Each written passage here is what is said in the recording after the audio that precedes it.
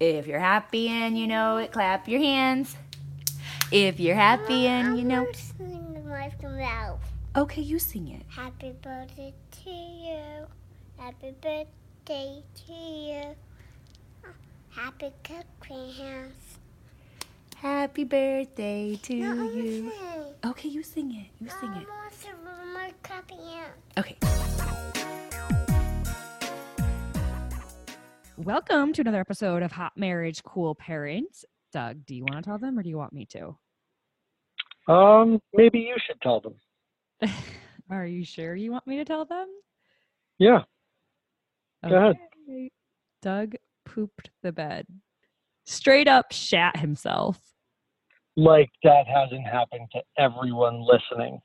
I mean, I've never pooped the bed. Yeah, well, it was, I took one for the team, and I don't know what happened, but whatever my daughter came home with, some sort of bug or whatever, it created a whirlwind in my stomach, and this is the first time that this has ever happened to me. And I have been a bedwetter, I was a bedwetter until about 12 or 13 years old, but I never went to the bathroom like this in the actual bed. And it was bad. Okay, so I woke up and I saw on his side of the bed what looked like poop smears, but I was like, no, that can't be. And so I just like roll back over onto my side of the bed. Thank God I wasn't like laying in his side, but I roll back over to my side and, close my eyes. And then when I wake back up, you're like taking off the sheets. And I was like, oh my God, is that really poop? And you're like, yeah, I couldn't hold it in. Yeah, it happened overnight. I had no control. And if you remember that morning, this is when Henley was on this 2-day, like every single poop is going up her back. Over that weekend, we probably changed her clothes or bed sheets at least 5 times because it was just an explosion every single time. And that happened again. And I was like, Jamie, I can't help put her back to sleep. I can't help anymore. And I spent the rest of the morning downstairs cleaning myself. That's so funny. I mean, it's not funny. I'm sorry. But it's almost like you laughed at me when I pooped my pants, like way back when. I know. And now I get why you laugh because it is just kind of really funny, but it's gross. Not thinking it would ever happen to me. Yeah, right. Well, no, I'm laughing at you. No. Yeah. I'm glad that you're feeling better though now, and Henley's definitely feeling better. And thank God I never got the poops. Like you two had it, but I never got it. I know.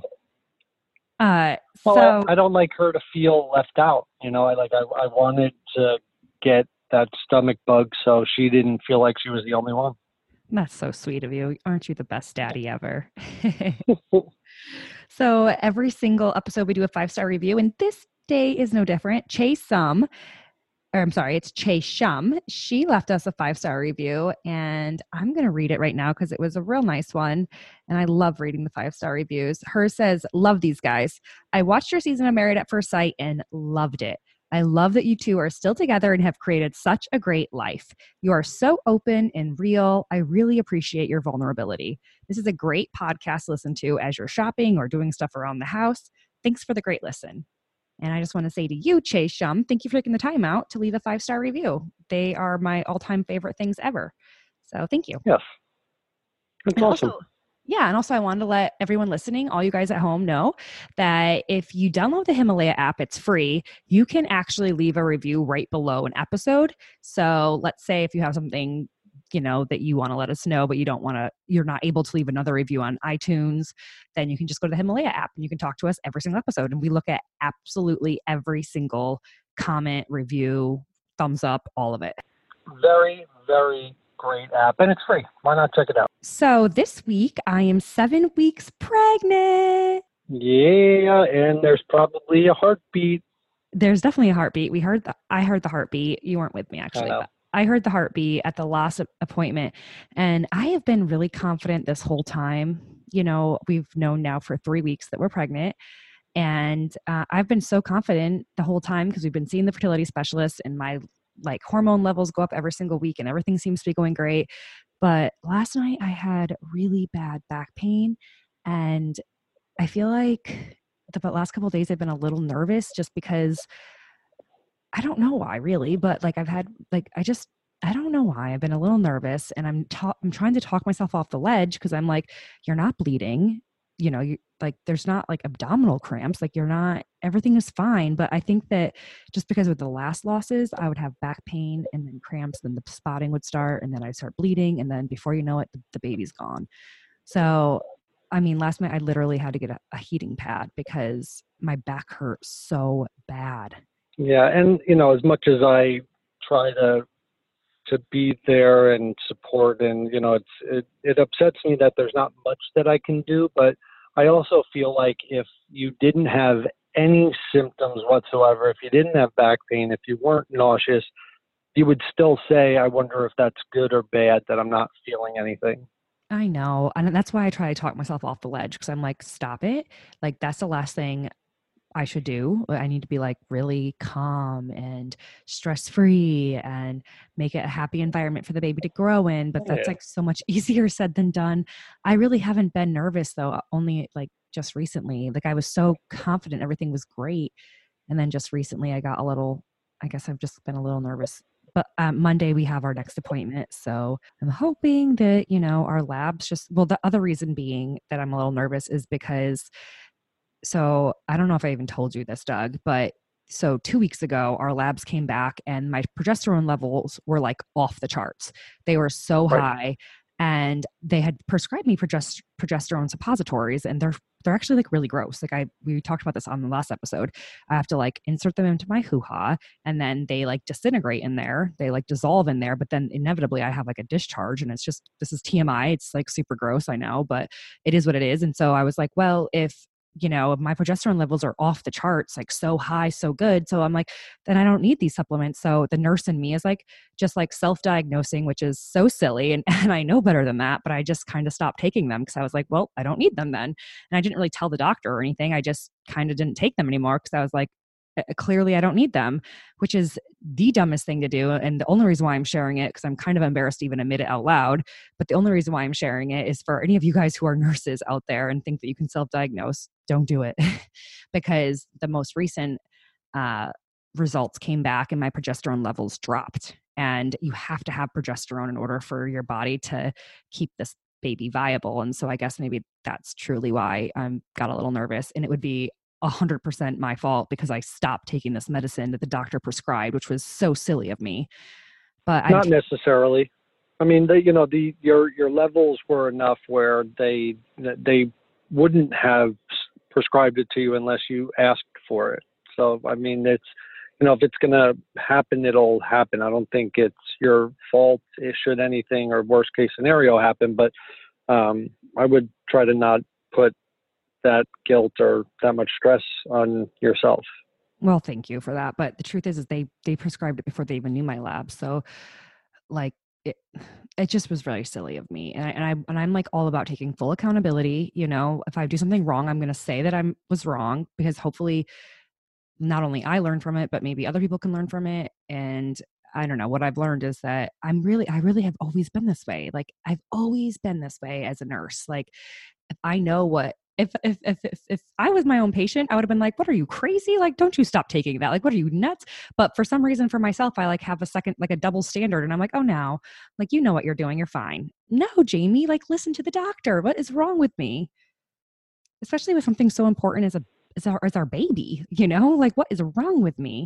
So anyways, needless to say, I have been sick as a dog lately, and obviously I'm not complaining whatsoever because I'm so thankful to have these symptoms, because that does give me reassurance that yes, this baby is growing inside me and it's still there. I'm not bleeding, so everything is good. And you've been having certain cravings where I'm making pancakes for you at 11:30 at night. That's true. And if you don't, I feel like you don't love me. Right. That was legit an argument. We actually had an argument over this.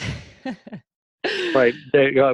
Doug, you just got home. You did a podcast. You haven't eaten yet. Can you make me pancakes? Can I just throw on comfy clothes? What? You don't love me? I've been really, really sick, and Doug has been a complete gentleman and stepped up and has helped out. Like usually when we have guests on the podcast, always be there to interview too. Also, just because I like to, it's really fun and intriguing. We have really cool guests on, and I want to talk to them too. But this one for this week's episode, we had Brendan Sinnott, who is awesome. This guy is the coolest multimillionaire I've never had the chance to meet. But I listened to your guys' interview and he's so cool. He's just so down to earth. So he is a multimillionaire because he sold his food brand Bare Naked Granola to Kellogg's for more than $80 million in 2007. But when I say he's cool, I mean, he is a father of 4 children. He's adopted 2. He was on the show Survivor. He worked backstage at Saturday Night Live. I mean, this guy is all over the map in the cool category. And he's also currently the CEO of the organic fair trade cotton apparel company called Pact. Just such a cool interview that you had with him. And I'm so bummed I missed out, but you can hear in the background. I mean, this podcast never fails to keep it real because you can hear in the background, I'm chasing Gracie. She's crying, like her toys are rattling. But I was those were his and those were his kids in the background in some of the audio clips. So it wasn't just us. All right, that makes me feel less like our house is the only chaotic one. I guess that's a parenting life. And what I love about you guys listening, our listeners, is that you know our interviews. I mean, by now it's like I always feel like I have to defend and be like, okay, so our daughter woke up, so sorry we had an interruption. But it's like you guys are so cool. Like that we're doing this literally in our dining room is where we podcast, and sometimes our daughter wakes up and we try to do it while she's sleeping, but Brendan's interview happened to be while she was awake still. So she's running around in the background and I'm chasing her, trying not to throw up myself over here. And it's just like the normal life that you get to just kind of be a fly on the wall and be a part of. So it's kind of cool. But before we get into Brendan's interview, we did put it out on the Hot Marriage Cool Parents Instagram page that we would answer any questions you have, because we always get asked to answer questions. Like that's like the number one, no joke about it. Like by far the most popular thing that you guys seem to like is when we just answer your questions. And so I was like, well, then we'll do that. So I picked the top 30 questions that you guys posted on the Hot Marriage Cool Parents page. And we will answer them right now real fast before we have Brendan on. So Doug, you ready? I am ready. First question is from Elle Feltz. And she says, what type of job does Doug have now? So I'm a business development manager, which is a software sales rep for Dodge Data and Analytics. Miriam Naomi Jones asks, did you get your due date? Yes, we have a due date. It's May 14th, 2020. I'm pushing for Cinco de Mayo. That's actually my friend Elia's birthday, so that would be kind of cool too. Lily Enterprises asked, will Jamie continue to host Married at First Sight Unfiltered? And that is definitely a yes. Right now, I'm already lined up to go out in October to begin shooting a new season of Married at First Sight Unfiltered.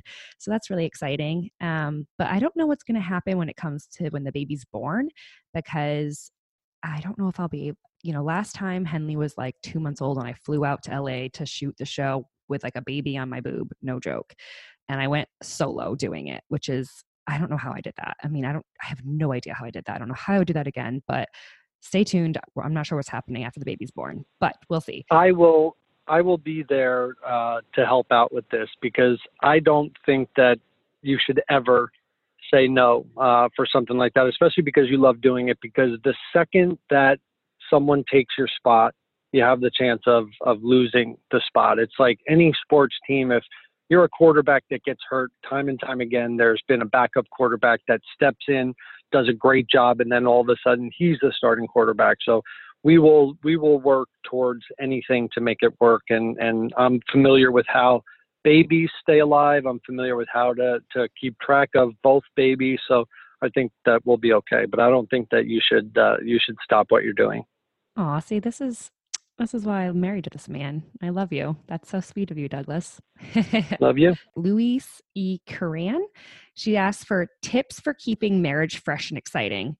One thing we do is we use this Relish app. I'll talk to you about it a little bit more later in the podcast, but it is a great way to kind of keep your relationship healthy.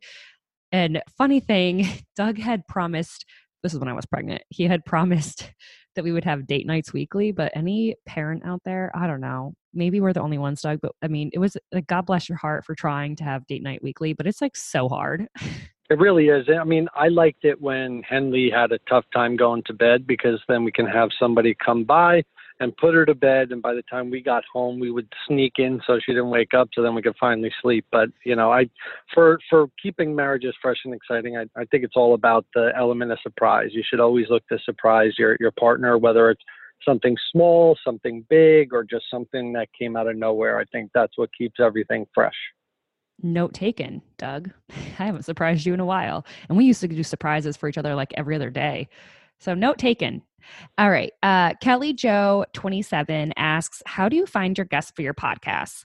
And that's a really good question, because I really want, like, I don't care how big of a social media following they have. I don't care how much money they have. I don't care about any of that. All I care about is that they have valuable insight onto some sort of topic that's going to help me and help every one of you guys listening in some way, shape, or form. So, you know, like we have someone on today and he talks about how he built a brand and a business, which is obviously very helpful information, especially if you're an entrepreneur.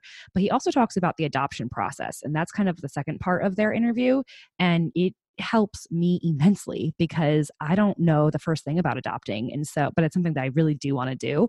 And so when we are scouting, you know, we get a lot of offers to have people on our podcast, and sometimes we'll take them. Like this was someone reached out to us asking if we would like to have Brendan Sinnott on our podcast. I'm assuming his PR group. And we researched him and he is so cool. And we were like, oh my gosh, we would absolutely love to have him on because he could share so much great insight with everyone listening. So that's one way we do it. Also, we, you know, if I find someone on Instagram that I like, I mean, there's a lot of people that I've had on that I say, oh, I followed them on Instagram and I love them. And so then I invite them on the podcast because I know that if I love them, that you guys listening are probably going to love them too. Katie in Rod asks, best marriage advice you've ever received. Doug, this is a good one for you. Have as much sex as possible. That is not marriage advice. That's just something you want. Oh, right. I got confused by the question, I think.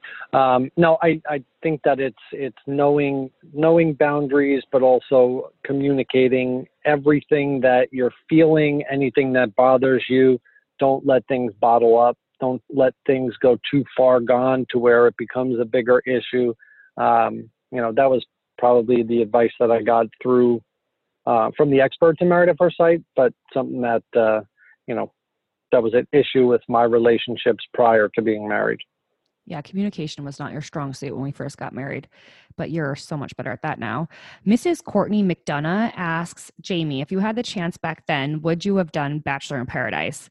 And funny you asked that because back then there was a show called Bachelor Pad, and I did do it. And if you guys know Chris Bukowski, who is now engaged to Katie Teamo, I think is her last name. I know that, or Ayamo.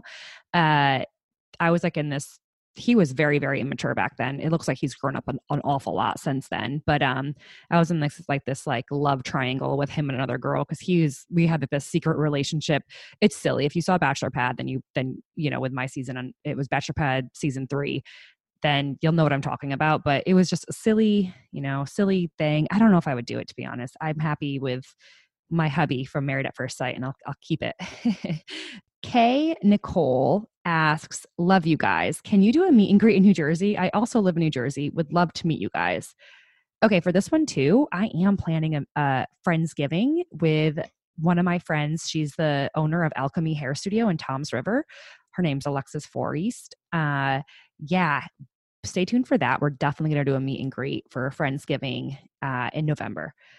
Jay Hardy Jr. 24 asks, fave place to travel, tips for keeping the bedroom sexy during marriage. Douglas? Is that a travel and a sex question? I mean, 2 best things ever. Yeah, I guess so.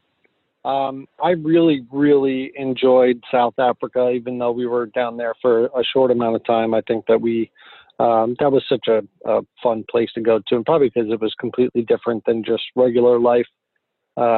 But yeah, the sex part of it, I think that it's going to be something that you both have to be into. You know, it shouldn't seem like a chore. So not not overdoing it, but also, once you're both on board, it just makes it that much more special. So make each other feel special, make each other feel like they're wanted and desired. And then anything sexual and the chemistry just kind of builds from there. Chelsea M. Bullock asks, how did it go meeting your brothers? And this is a sad one to me because I have yet to meet my brothers, but I'm hoping that one day they'll want to get to know me and have a relationship with me, since we are, brother and sister. Mariah asks, woo, so I want to prove my husband wrong. And then she has a wink face, and I'm not sure what that means. And that's actually the only question that she submitted, so I'm not sure what that means. I bet you it's she bet her husband that we wouldn't read it. Okay, well, you just proved your husband wrong because we read it, Mariah. Riss Peterson asks, when are you moving to California? That's a really good question, because last winter we went to California wanting to buy a place. We looked at places out there. As anybody knows who's been, looking for a home in California, oh my God, it's so expensive. It is like literally $1 million for like a shack out there. It's just so expensive. So we've kind of reevaluated over the summer, and now we're going to spend the winter in Florida and consider buying a home in Florida this winter. So stay tuned for that. Definitely not moving to California now. Island Girl Always. Why did it look like you might have twins? I know the levels were high, but why? Because there was this extra free fluid of water in my uterus when he first looked at it. So there was like one that he thought for sure was a baby. Then there was this extra, what he called free fluid. The doctor called that. And I was like, oh my God, but that could be a baby too, right? And he was like, no, highly unlikely. But I was like, hey, you never know. So it got my hopes up. Steph 50. Wishful thinking. Yeah. Steph 5810 said, personal question. Did your mom ever admit to knowing or sleeping with your dad?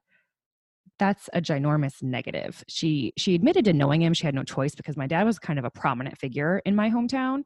So he owned, his family owned a corner store, and my father managed it. And he also had his own catering business. So he was, a well-known man and a very well-respected and liked man in my hometown. So of course my mom knew him, plus her boyfriend worked for him at that corner store. So there was no denying that she knew him, but she swears that she never slept with him. Obviously that's not the case because here I am. So the proof is in the pudding. And Roxanne McGavran, a longtime Fran and someone who's actually turned into a really good friend. She was first a Fran, and then we started talking. She shared some stories with me, and we just connected, and now we're good friends. She said, are you taking a break from winter in New Jersey this year? And yes, we are. We're going to Orlando, right, Doug? Yeah, Orlando or maybe other places. Who knows? I've been getting a lot of feedback from people saying that we should go on the West Coast, and I think that when we do go down there, we'll scout out a couple different spots where it would be a good place to invest. I'm just looking forward to it. But yes, answer is yes. Yes, we're going to get a second home and hopefully be snowbirds in our 30s and go at least until Henley's in school, and go down there every winter and escape the winter blues, because I struggle so bad with the winter blues. Like I get straight up depressed in the winter. Bobby 4916 asks, why do you wear the same clothes in every episode of Unfiltered? Bobby, girl, I hear ya. It's so frustrating, right? I mean, at first it was frustrating because I was like, I want to look, cute in every picture or every episode. But now I'm like, gosh, that's easy. Like I know exactly what I'm wearing. I wear the same thing every single time. So the reason that they make us wear the same clothes is so it's super easy to edit. So for example, if they're needing a head nod for a certain episode, it's easy to pull a head nod from another shoot day if I'm wearing the same exact outfit. So that's why they ask us to do that. So it's just very, very easy for them to edit and keep it all cohesive. So yeah. And also it helps keep any spoilers from being revealed, because if you can't put a timestamp on when this interview was taking place, then you won't know whether or not the couples are still together. And that's important for the longevity of Married at First Sight, is to keep people wondering, are they together or are they not? So that then people want to watch the show. So that's a very, very, a lot. Sorry. Good. Oh, I was just gonna say that's a very, very behind the scenes type answer that I'm not sure if I'm supposed to share that much detail, but that's really the truth of the matter. And I don't think that it'll hurt for you guys to know that. Yeah, a lot of girls at work ask me that same question. Yeah, it's weird. I wear the same clothes literally every single episode, and there's like 16 episodes. It's a lot of weeks wearing the same clothes. It saves you a lot on having to go get new dresses. Yeah, I do provide all my own wardrobe. Fun fact, actually, the last episode of, or the last season of Married at First Sight, I wore a $20 dress from Amazon. No joke. So that'll tell you about my fashion. And the season before, I was wearing Louboutins. So that's me for you in a nutshell. Amazon Prime. Fancy. Yeah. Okay, last question. Lindsay Ski asks, did Doug, if I can talk, did Doug watch the full birth of Henley, and will he watch the next one? Yeah. We actually recorded her full birth on Married at First Sight. It was called Jamie and Doug Plus One. And if I had my way, I would honestly record my hoo-ha. Like, I want to see what it looks like when I pop a baby out of me. I know that sounds so gross and like TMI and very graphic, but I mean, you asked, and so I'm just being honest and telling you the truth. I would love to film. We tried filming my vagina while Henley was coming out, but the doctor was in the way, so I didn't get to see anything, which was really upsetting to me. Okay, so now that we're done talking about my hoo-ha, Doug, I know you really wanted to tell a little bit more about Brendan before you brought him on, right? Yeah, so I didn't know Brendan before we did this interview, and I got to say that he is such a down-to-earth person. I mean, talk about humble beginnings, and this is someone that has built a company after spending, I think it was $3,500 working out of the back of a trunk or the back of a store with his friend Kelly.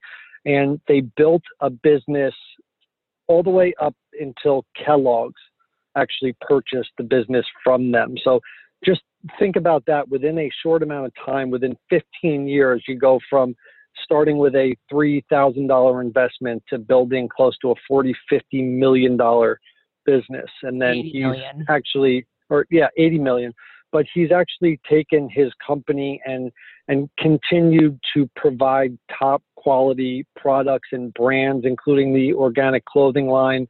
But just the fact that he has 4 kids and continues to want to build businesses, and he was a fascinating person to speak with. And it was just, I really enjoyed my conversation with Brendan. That's so awesome. I mean, I'm bummed that I missed out on it, but I'm happy that I got to listen to it early and that you guys are going to listen to it now.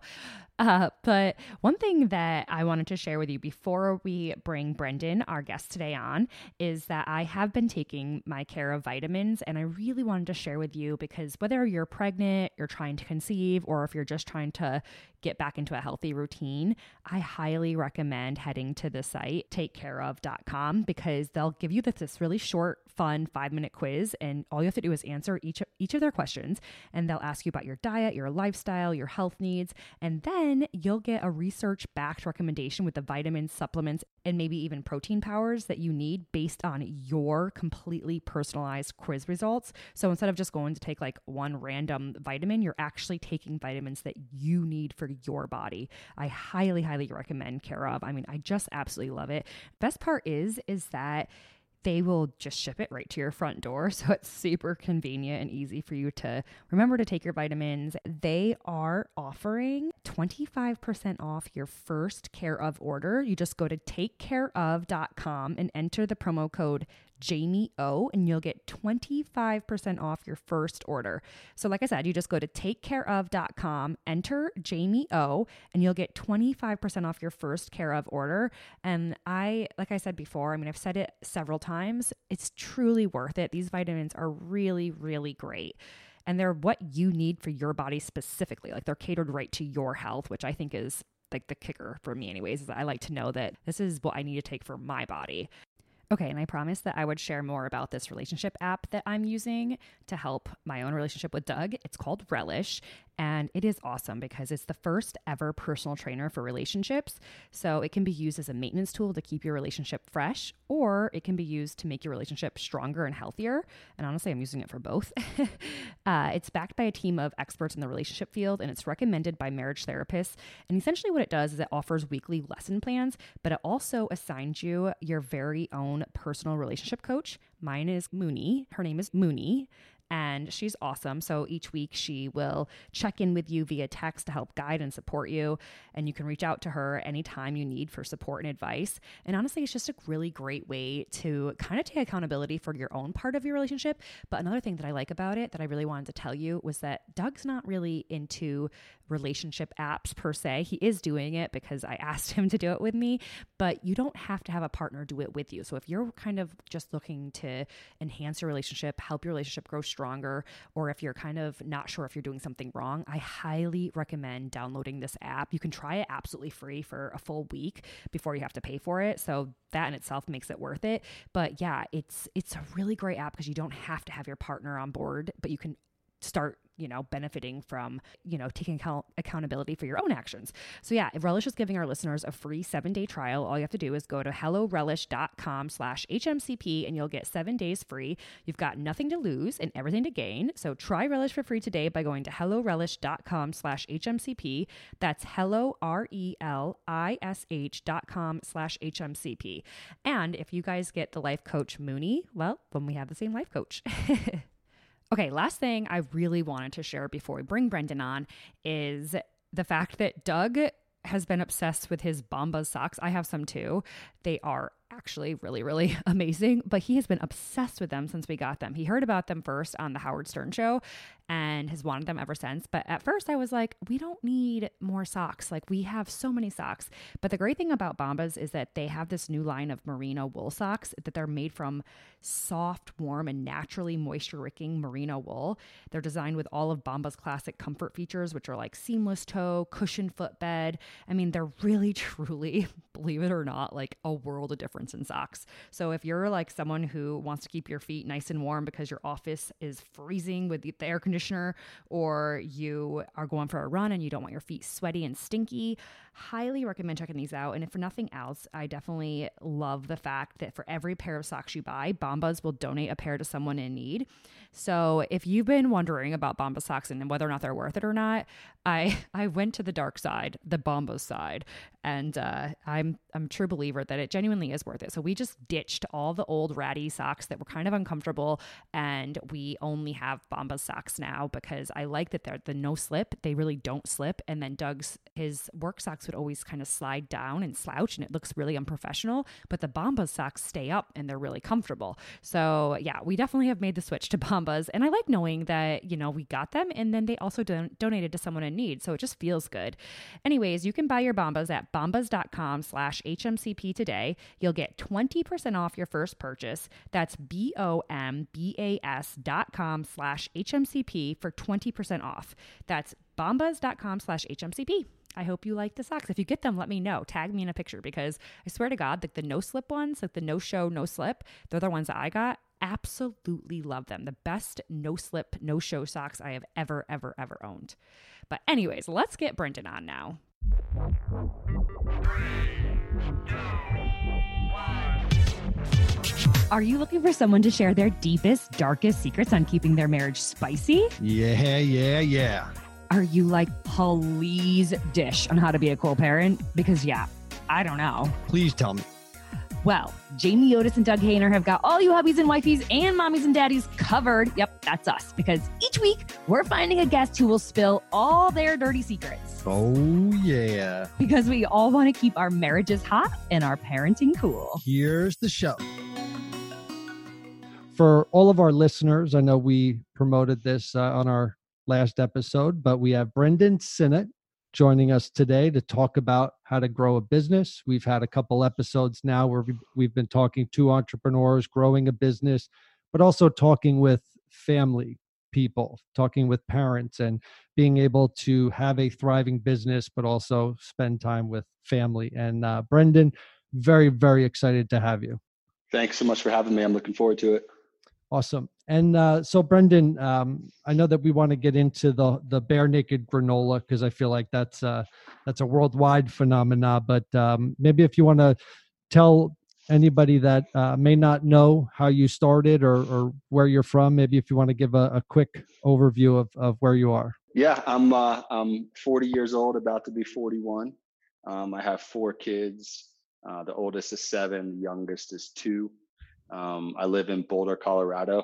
Married to my wife, Kelly, who I've been married to for about 8 years. My entire business career has been focused on kind of building businesses that I wanted to share with my friends. I wanted to share with my family, and it's ranged from everything from granola, which I started out in, to frozen food, to yogurt, to pet food, to candy, all the way into apparel, which is what I'm working on now. Yeah, I always said, food and medicine are 2 of the things that are just never going to go away. So always good businesses to tap into. Yeah, it was just when I started out, it was just something that I could easily understand. It's like, I want to make cereal that I can understand the ingredients and feel good about what's inside of it. It's like, it seemed pretty straightforward to me.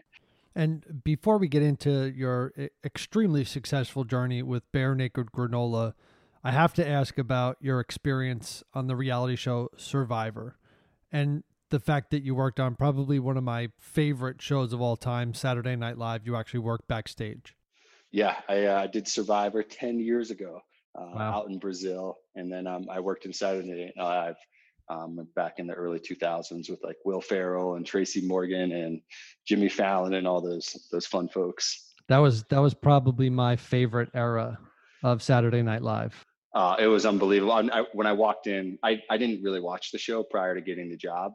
Sadly enough, I was like 22 years old when I got the job. Sure. And I walked into the elevator of 30 Rock, and I walked with the person I was working for, and they're like, "Oh, this is Will," and I looked up at this big tall guy. I was like, "Oh, what's up, Will? Nice to meet you. I'm Brendan. Like, what do you do here?"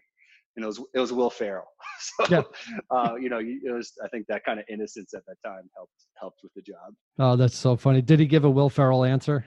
He was totally straight faced and like, "Oh, I'm Will." Just like, not anything too silly, but that kind of like, that look that he has where he doesn't need to say anything, but just makes you want to just like laugh and hug him. And were you ever starstruck by anybody working on Saturday Night Live?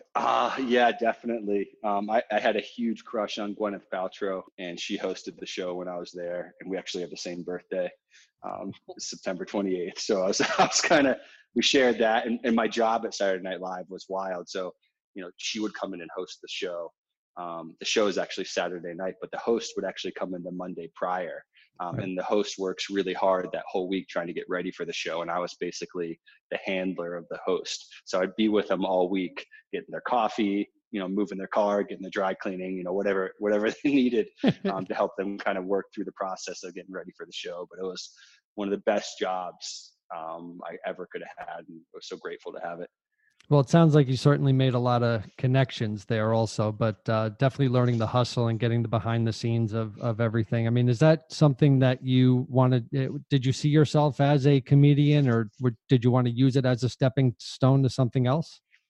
I didn't really have any interest in being in the front of entertainment myself. I more took it on as like, this is an institution. Like Saturday Night Live has been on television for 45 years. I don't know how many years, like decades and decades. And it was the most amazing part of my experience there was the show would be Saturday, and it would be like 11:30 in the morning on Saturday. So the show wasn't going to go on for 12 hours, but you'd show up there at work, start getting ready, and they'd have the band getting ready, playing music, and the energy of the 350 people working to put together a live show week after week and make it funny, all in this tiny little studio in 30 Rockefeller Center was just electric. Yeah, so that's what I was so inspired by. I mean, that's just to be there in such an iconic place, and just the walls and the people that have been in those walls. And that's probably one of the shows that will always stand the test of time. Absolutely. I watch it now more than I ever had, just because after kind of being there, you just get such a respect for the product. Now, did you make your transition from Saturday Night Live to Survivor? Was that the connection, or was Survivor something that you always wanted to be on?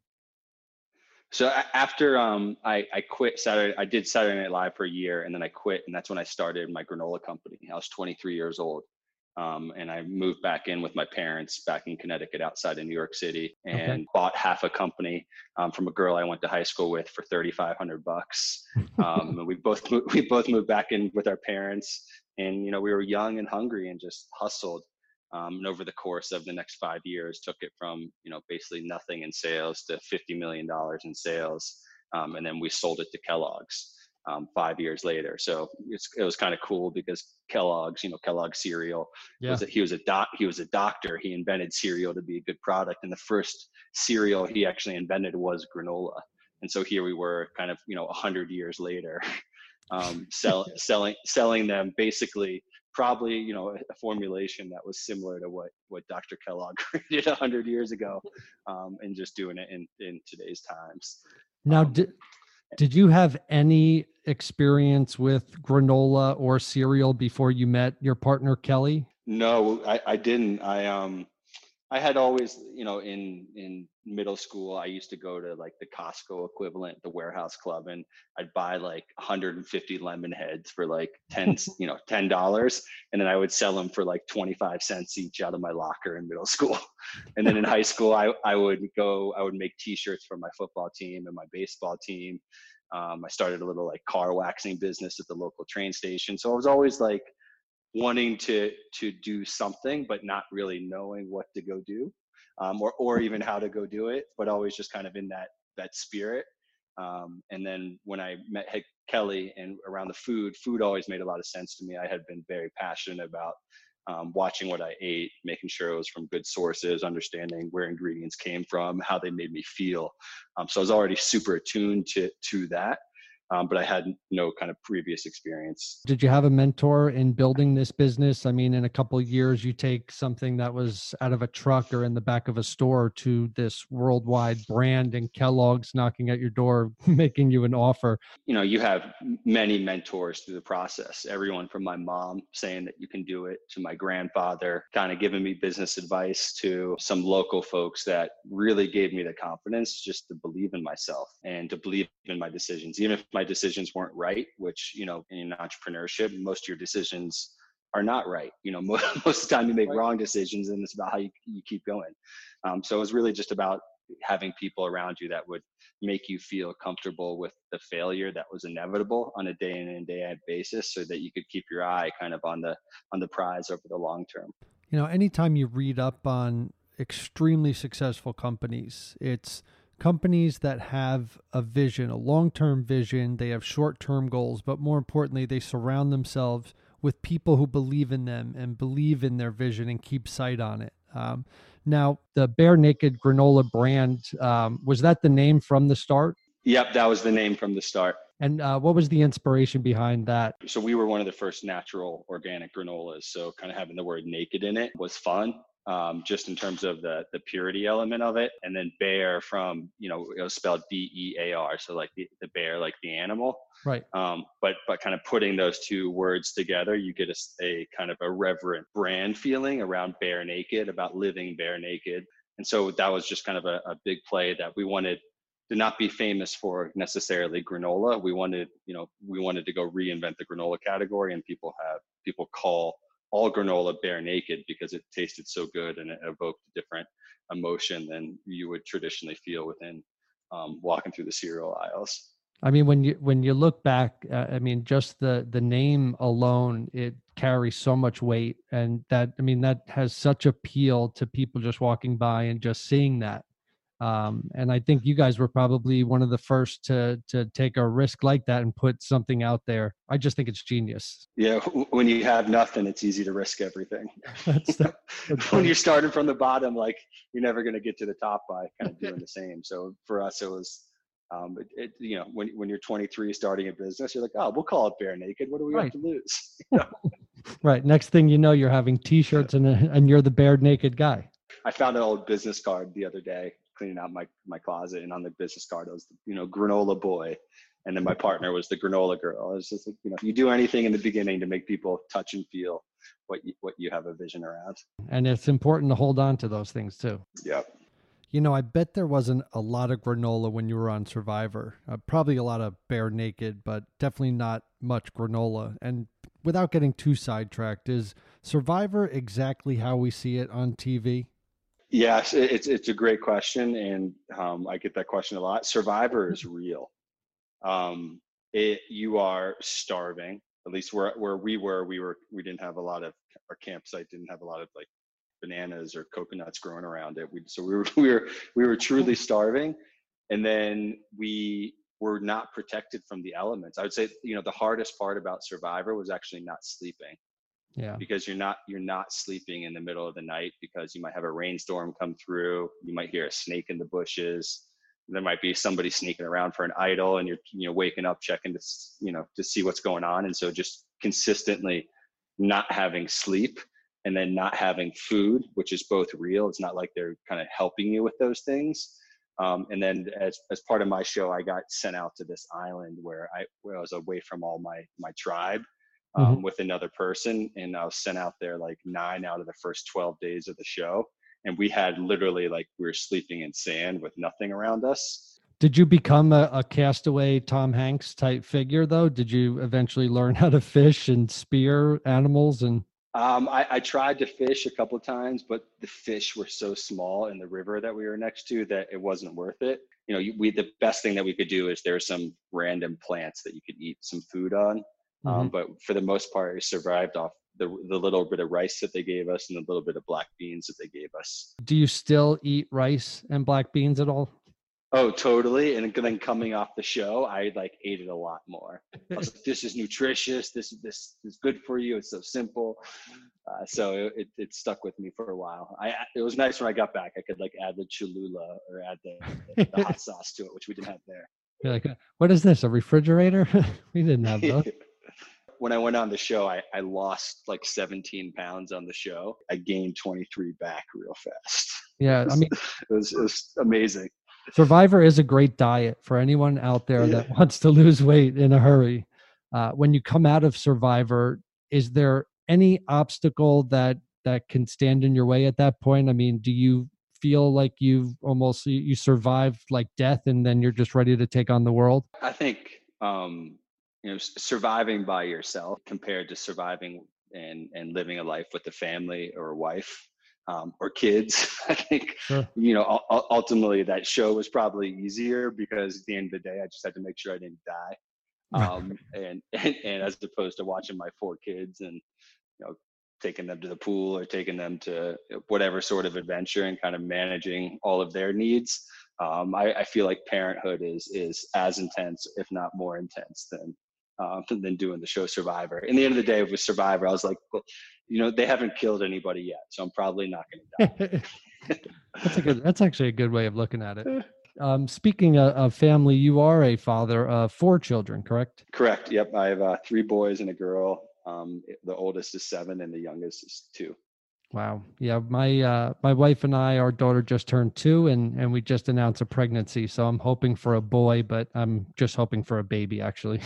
I don't care if it's a boy or girl at that point. When my wife and I met, we went on 3 dates in 18 hours, I think.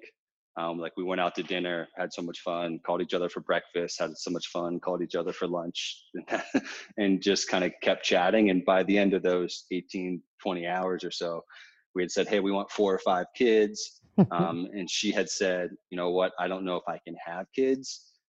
She had endometriosis. Okay. As part of something that was going on for her biologically. And so she's like, hey, I'm into this, but I might not be able to have biological kids. And for me, my sister, or my half sister, is adopted. So she is 23 now. Okay. So I kind of grew up with a little bit of adoption in my family.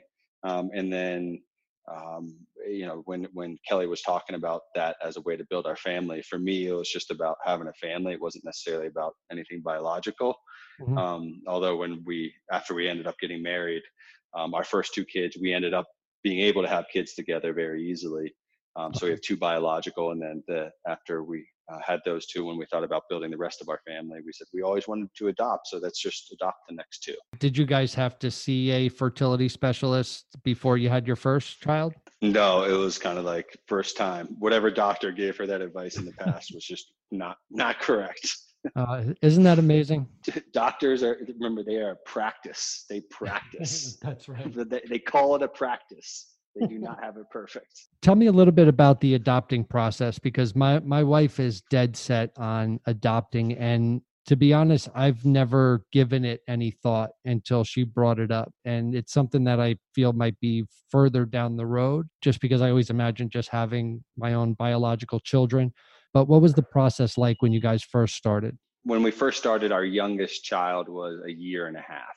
And when we envisioned adopting, kind of the first thing we thought about was like birth order, to say, you know, are we willing to adopt a child that is younger or older than our existing children? And what impact does that have? And for us, we wanted to kind of maintain our birth order from a timing standpoint. And what that did is somewhat limit or start to scope what, you know, whether we adopt domestically or whether we adopt internationally. But as we started to get into the nuts and bolts of being able to travel with our family to another country to get that baby, we decided that we wanted to try to adopt a newborn.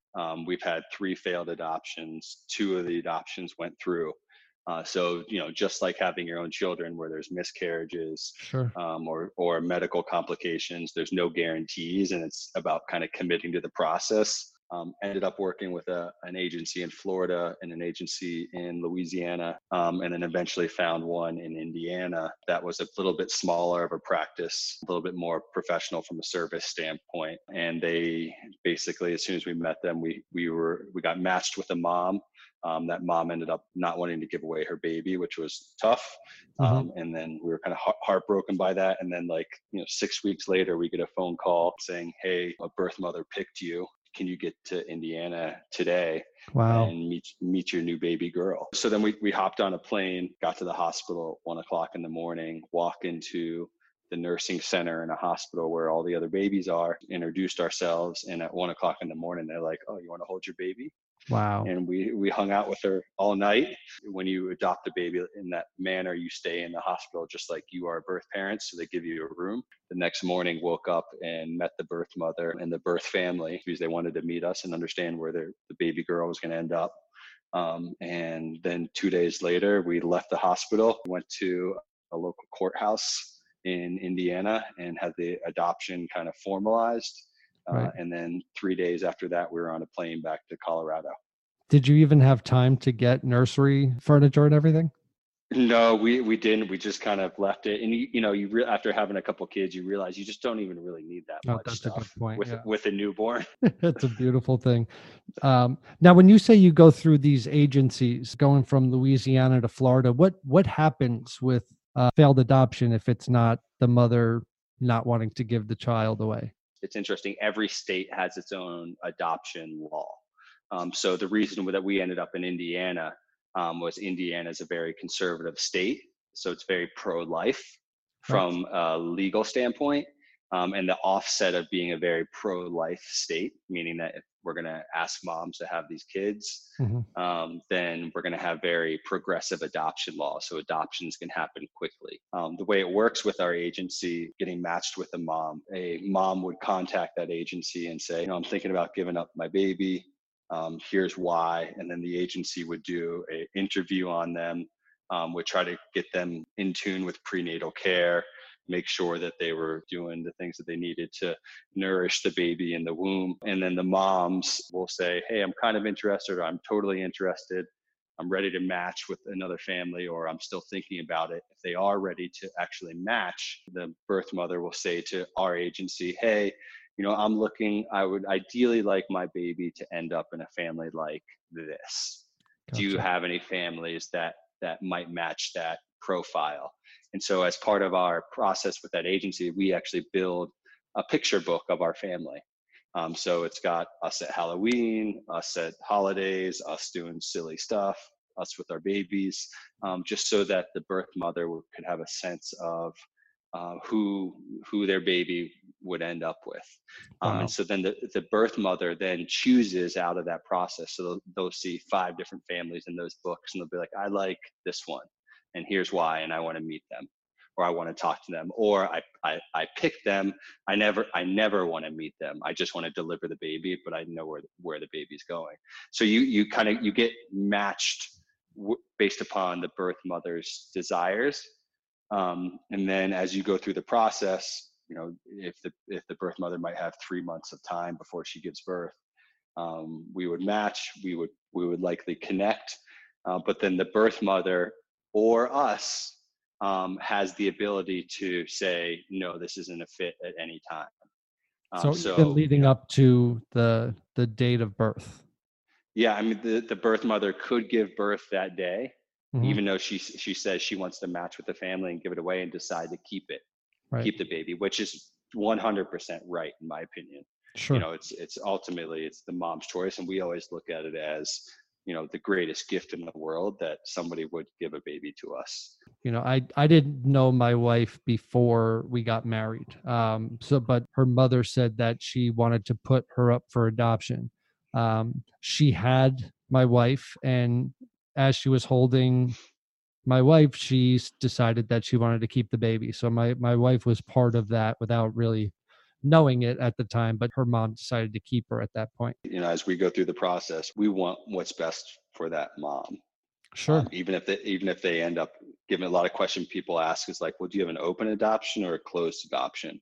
And me originally going into the process, I was like, oh, I want a closed adoption. I want nothing to do with whatever family gave me this baby. Right. Or we had the bees. I was like, that attachment, or that just felt kind of scary. Like, are they going to come back for the baby? Are they going to want to be in the baby's life? And you have all these fears, which are natural and that I probably saw in the movies, right? Because they're not really from too many real examples that I've come across. But we end up adopting with an open adoption, and with open adoption, there's like 1,000 degrees of open. It can be where you talk to them one time, literally, and that's considered an open adoption. You never talk to them again, or where you meet them one time and then consistently share photos and that child's experience with the birth family. And we've ended up in open adoptions for both. And for me, that was probably the scariest thing going into it. Yeah. And you realize it's just like it's a beautiful thing for this baby that was given up for adoption to have as healthy and functional as relationship as they want with their birth family. Right. And so we try to nurture that. And I can take zero credit for this, because I was like, run, like we don't want anything to do with this. Right. It was kind of my reaction. Always looking over your shoulder, or at least that's how I thought of it. Probably from the movies. Totally. And you think that's what the reality is. And my wife, to her credit, was like, no, this is okay. So our two kids' names are Mazzy and Desmond, the two that are adopted. And when Mazzy grows up and she wants to go meet her birth mother, I want to be able to help her do that. I was going to ask you that. Are they at the point of being able to understand that? And have you thought about what you would say? We talk about it very openly. So our two adopted children are 3 and 2, 3.5 and 2.5 now. And 3 weeks ago, we went to Indiana and got matched with a baby. We actually had the baby for 4 days in the hospital. And we introduced our family, our kids, to this new baby that we thought was going to be ours. And so, but this is also like one of the taboos that I was always very scared of, like, how do I talk about this? What do we say to her? But in the end of the day, we try to normalize it as much as possible. Sure. We talk about celebrating, their birth mothers today. We talk about them being adopted today. It's part of our family's vocabulary. It's not a taboo way to go build a family. It's just how we built our family, and it's what they know. Would probably be, in my opinion, the best way that I would want to know, rather than being surprised at like 12 years old, you're adopted. I mean, are the two children that you adopted, are they both Caucasian? One is Caucasian and one is half African American, but she looks pretty much Caucasian. Gotcha. So they look pretty close to us, And it's amazing how children just start to look like their parents, whether they're Right. theirs or not. It's amazing how that happens. Where we live in Colorado, there's a fair amount of adopted families. And so we do our best. We don't want any secrets. We don't want any shame or any kind of baggage to come with it. It's like, your mama is a hero. She found a family for you to be happy and nurtured. Like, and we want to go celebrate that and just have it be how it is from day one. And it's interesting, like, see our other kids that are 7 and 6, right? Like, we just went to a hospital. We got matched with the baby. We had the baby for 4 days. The baby ended up being born addicted to drugs. We didn't know that as part of the process, and we couldn't handle it as a family, given the baby what she was going to need in terms of, you know, being in the hospital and just the need for a quiet environment. Like, our family runs hot, so we weren't the best family to go have that happen. And it's been interesting to see kind of their reaction as a 7-year-old kid and a 6-year-old kid to going to the hospital thinking that they're meeting their baby sister and then not. Going through the whole process, I knew I grew up with so many fears and so many kind of taboos and stigmas around it. But at the end of the day, you realize that you just talk about it and it's real and it's right. And it's no more right than having your own kids, and no less right than having your own kids as a way to build your family. Yeah, and we had suffered a couple losses after we had our daughter, and suffered a miscarriage at a little over our first trimester before her. It's almost like you can't get too excited when you hear the news, and and I wasn't able to get excited until we started to get into the third trimester with my daughter Henley. And then once my wife told me that she was pregnant next, it was almost like I started to feel bad for my daughter for some reason, like I was not going to love her, or I was going to take away some love from her when I'm just starting to get to know her. And I think one of the fears that I would have as a father is, am I able to love this adopted child the same as I would for my actual daughter, my biological daughter? And I know it's kind of a selfish thought, but it's something that was kind of a fear playing in my head and that's what I told my wife when she wanted to adopt. And did any of that happen with you? Oh, I had the exact same fear, right? Like, the baby is not going to look like me or my wife. Am I gonna love it? The baby might have funny smelling hair. Am I gonna love it? Right? Like, and all babies when they're born, are all, to me, not that cute. Right when a baby's born. And so it kind of just reinforces it, where somebody hands you this little alien looking thing and like, that's this? Yours. Yeah. Why are the eyes rolling back in their head? What's all this stuff around them? I mean, right? Like, so many. Why is the head shaped like that? It's so true. Stay like that? Right. So there's so many pieces that you have that fear, but this is not the same. So don't get angry at me for people that are listening for saying this, but like, you adopt a dog, and that dog or that cat just becomes your family, right? You couldn't imagine life without them. And it happens even faster with a baby. Right? In terms of like, as soon as that baby is in your life and you are responsible for them, and that baby is, their skin is on your skin, and you are sitting there at night holding that baby, feeding that baby. I mean, it becomes yours almost instantaneously. Whether or not you have enough for your other kids, that's a totally different story. Sure. But in terms of the ability to connect and have that baby be yours, my experience was that it happened very quickly, and it was a big fear that you really never thought twice about after you got into it. You said it was Mazzy and Desmond. Those are your two adopted children? Correct. Okay. Did the mother want contact, or have you come into any where the mother just didn't want any contact or didn't even want to meet you guys? With Mazzy, who's our daughter, the birth situation was Mazzy's mother was actually adopted also. So oddly enough, that was kind of like 2 generations of adoption. So they, as a family unit, her mom was pretty young when she gave birth, and so as her giving birth, there was also the grand birth mother, Okay. and as part of it, and we maintain a almost monthly relationship with them where we're like, this girl is amazing and she is so special and everybody that she sees lights up, and we need to share this with you because she is amazing. That's and incredible.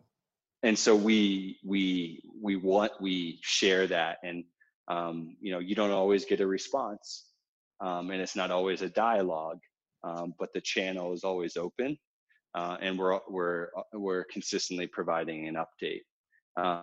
And for my other son, who was adopted, his birth mother was in a little bit different of a position, and so we had a lot more contact over the first kind of 3 to 6 months, and then for whatever reason, what's going on in her life, she's kind of removed herself a little bit. We still reach out and we still provide the same sort of updates, but it's just not as frequent. And you gotta think about, like, a woman gave up her child. Yeah. Grew a child inside of her and gave her up. And so when she is ready to have a relationship, that's when we want to meet her. We don't put it on any sort of clock or any sort of agenda. I know in my own life, even with some of my best friends, I'm sometimes present and sometimes I'm not, Right.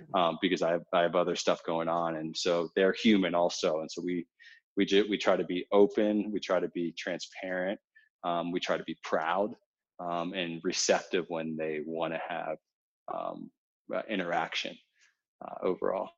Well, I think that this has been great advice, especially for any parents that are looking into adoption. I know it settled a couple of fears in my head about the process.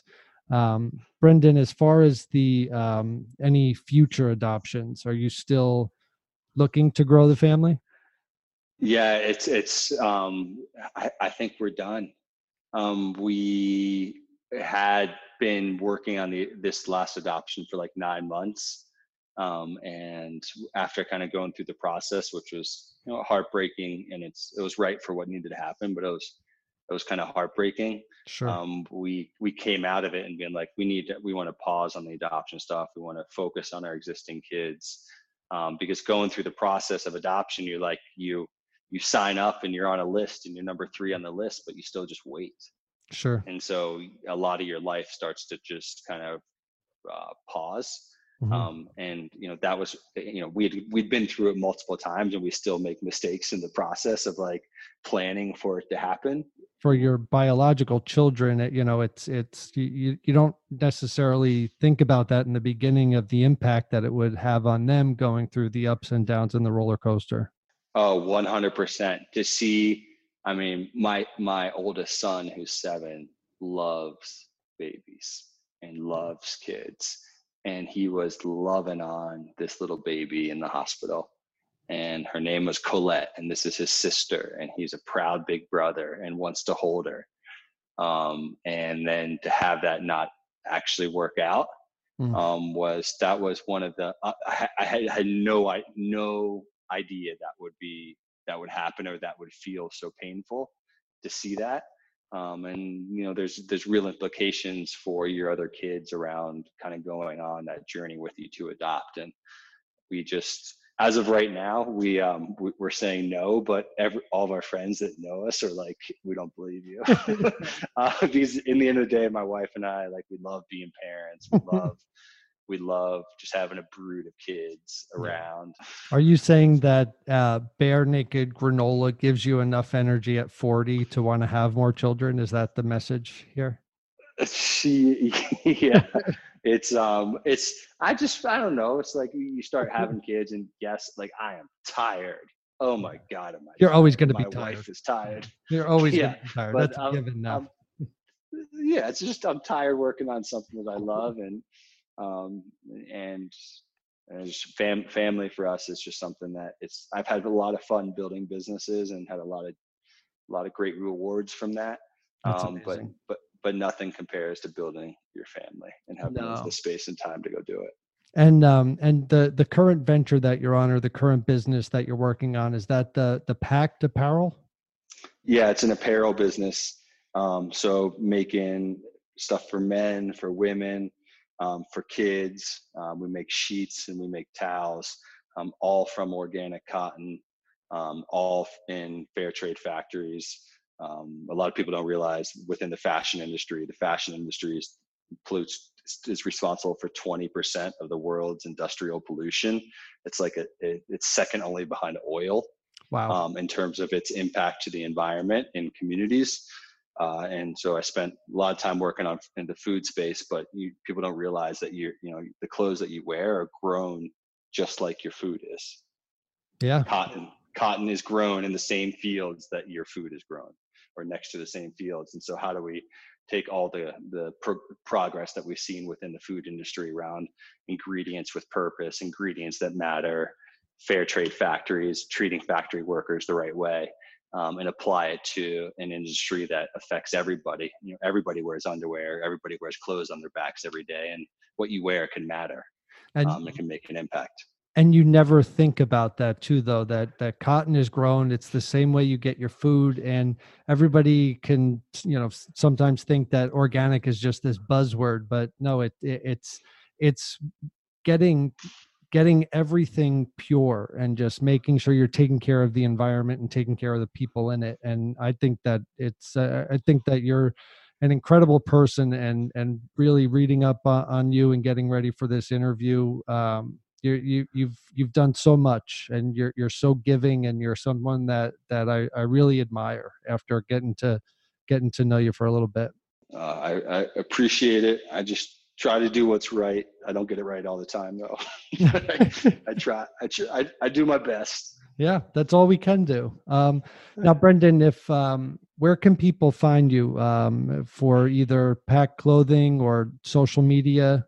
Yeah, we the best place is our website, probably wearpact.com, wearpact.com. And we always have great new customer offers on there for us to make your closet even more organic than your kitchen and not pay more. We can do it. It's not that hard. It's beautiful. And then on social media and Instagram at wearpact.com as well, or at the handle wearpact. Gotcha. And can people still buy lemon heads off of you? Are you still in that business? as long as they got Venmo, I'm Well, Brendan, it was great talking to you, and I really appreciate it. And thanks for the time. I appreciate the opportunity, and have a good weekend. And congratulations on number 2. I hope it's a boy for you. I do too. So thank you. That was very insightful for me, because Douglas has never really shared that he was scared to love an adopted child. So that was just enlightening to me, because I wasn't aware that he had those fears. So now I know what to do to help him. And next week we will be back. As always, Friday, a brand new episode is unlocking. But if you really want to get to know us a little bit more, and if you're not familiar with the beginning part of our story, I do have a book out. It's called Wifey 101, Everything I Got Wrong After Finding Mr. Right. And it is near and dear to my heart, because I really poured my soul into it. So if you're someone who wants to know a little bit more behind the scenes of our life and what our early years was like, then please do you can go to Amazon and grab it, or I have an autographed copy on my website at jamieotis.com, and I would be happy to sign a copy off and ship it off to you. And I always write a little personalized note, so I would love to do that for you. And yeah, we will see you here next week, same place, same time. See you then. We love you guys. Bye.